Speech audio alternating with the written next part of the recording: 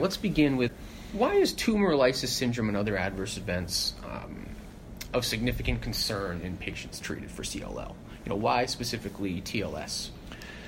So tumor lysis syndrome, just to level set, is basically a complication of treatment for hematologic malignancies or some other cancers, such as CLL, or also a complication of high tumor turnover in patients who have a lot of disease. So in chronic lymphocytic leukemia, in some patients who have high tumor burden, whether it is defined by significantly high white count or bulky nodes on CAT scans or in the body, they are at higher risk of what we call tumor lysis syndrome. What that means is, as you treat these patients and as the tumors shrink, the cell debris of the particular cells could, as they break down, they get deposited in several organs, causing severe complications, such as the kidneys, causing acute renal failure, such as the joints, causing arthropathies and gouts, and so forth, electrolyte imbalance and as such. So I think it's very important, as we treat patients with CLL who have high tumor burden, to recognize the potential complication of tumor lysis syndrome, because we need to implement preventive measures to diminish the possibility of tumor lysis syndrome emerging. Tumor lysis syndrome actually has no treatment. You can't treat tumor lysis syndrome. You provide supportive measures. It's really supportive care. You treat the underlying cause, you replace fluids, you give electrolytes, but there's no actual drug to treat tumor lysis syndrome. The tumor lysis syndrome is essentially treated with supportive measures and with preventive precaution. Are there standard of care measures for TLS based on, like you said, if it's in the joints or the kidney? Is there a standard approach to treating or preventing? Yeah, I think the first measure is to recognize patients that are at high risk of developing tumor lysis syndrome, because these are the patients that you need to implement these preventive measures. That's the first thing. Because if there's a very low risk and you're treating with an agent that is unlikely to cause this problem, then you probably don't need to do much. But if you identify a patient at high risk of developing TLS, then yes, it's aggressive hydration. So patients need to receive normal saline and aggressive hydration. And for some older patients who may have borderline cardiac function, you probably have to be careful how aggressive the fluid hydration is, because you want to make sure that you don't overload a patient with too much fluids. You treat patients with medications that prevent uric acid synthesis, such as allopurinol. So oftentimes before you start therapy in a patient who has higher risk of developing TLS, you give patients allopurinol. And in some acute states, as well as very severe possibility of developing TLS, you give a different drug called respiricase. And respiricase is a more potent drug that could prevent and treat tumor lysis syndrome, which is really important in this setting. So these are the steps that we usually do. Identifying the higher risk versus low risk patients. For the higher risk, aggressive fluid hydration, implementing these therapies. And lastly, I would say alkalinizing the urine. So by giving sodium bicarbonate. And the idea is, by alkalinizing the urine, you actually prevent the formation of uric acid crystals. And that could reduce the possibility of kidney damage.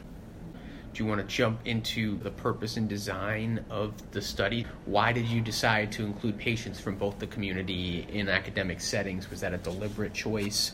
Can you speak a bit to the design of the study?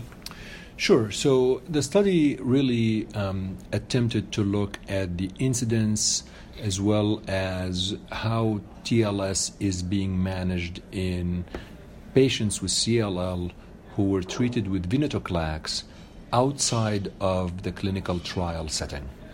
I tend to believe that this is what defines the real world, right? I mean, obviously, whether patients are in clinical trials or outside of clinical trials, they are being treated in the real world. But essentially, we wanted to look at patients treated outside of a controlled setting. And this was chart review of patients treated within the U.S. and outside the U.S., regardless of whether they were treated in the community or the academic setting. The underpinning of that is that it is possible that patients in the academic setting, they may be watched closely. Maybe the expertise in academic setting allows physicians to recognize TLS faster and implement therapies faster versus the community. So there was really a deliberate thought into the fact, can we actually tell whether patients in the community versus academia are being managed differently in terms of TLS? Given the fact that obviously some patients who are seen in academia could be highly selected, more difficult to treat patient population and so forth. But that's really the goal. The goal was to see if there's any difference in management and approach between academia and community, which is a legit question to ask. Your results suggest that venetoclax is well tolerated by patients with CLL in both settings. It may also be tolerable when paired with other agents as well, combination regimens. Was this a surprise to you?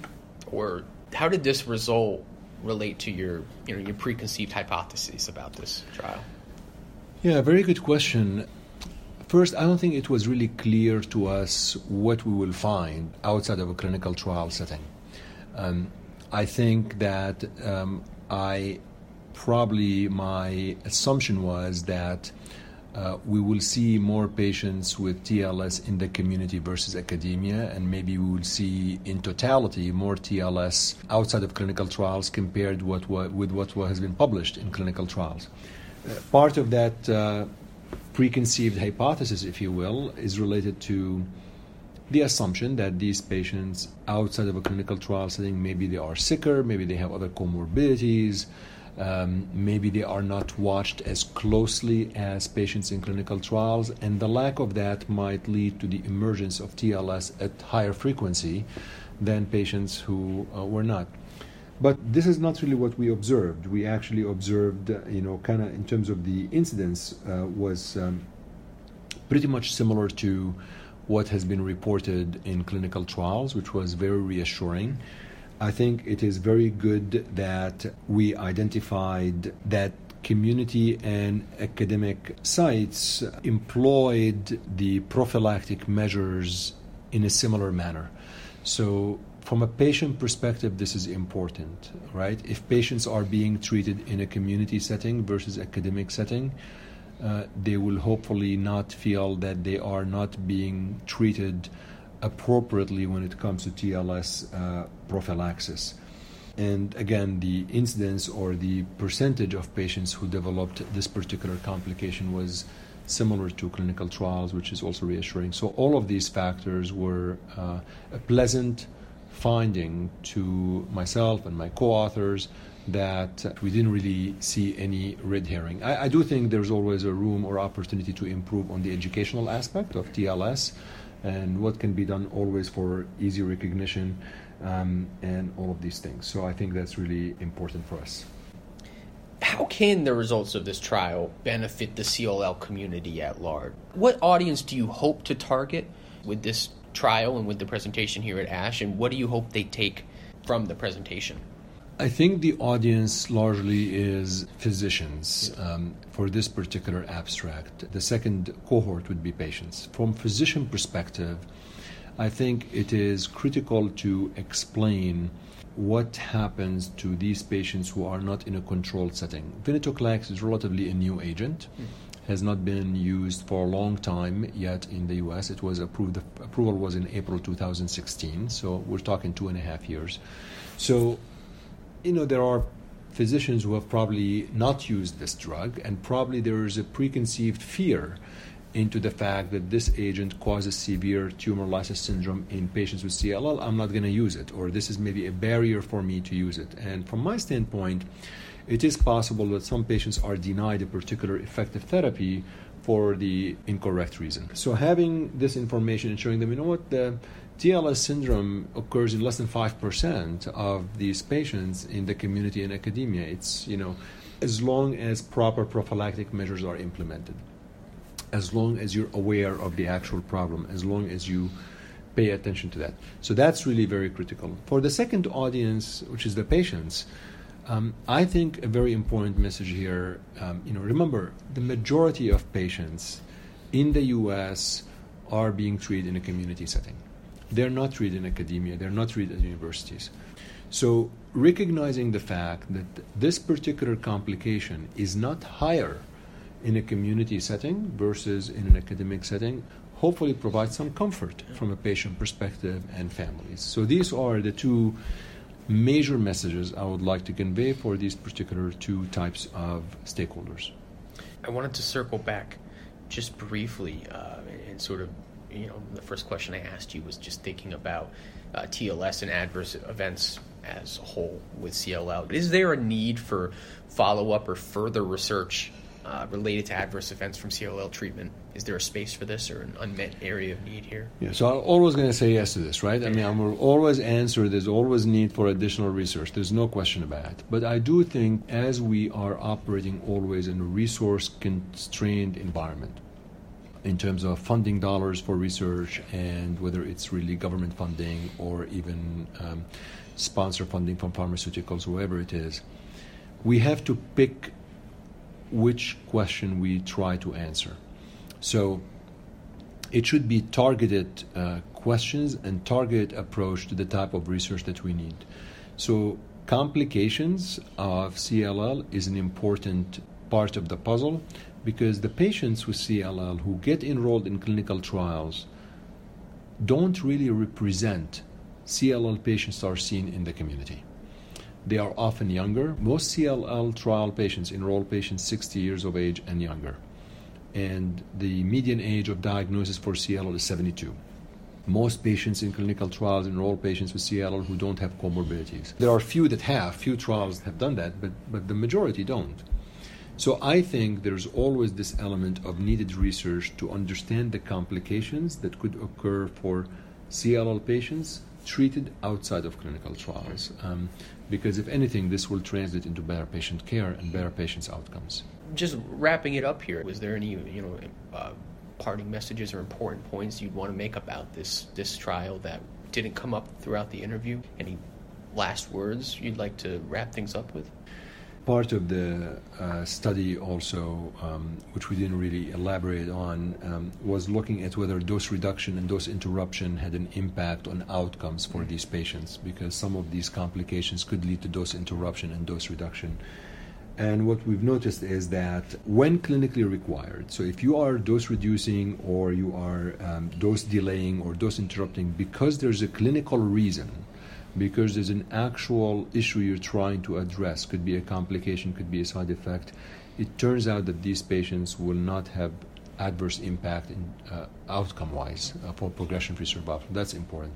So that's a message that I don't think we talked about, and I think it's important. It emerged from this abstract. I think for this abstract, again, the message I would say, it appears that TLS is a complication. We need to still be aware of it.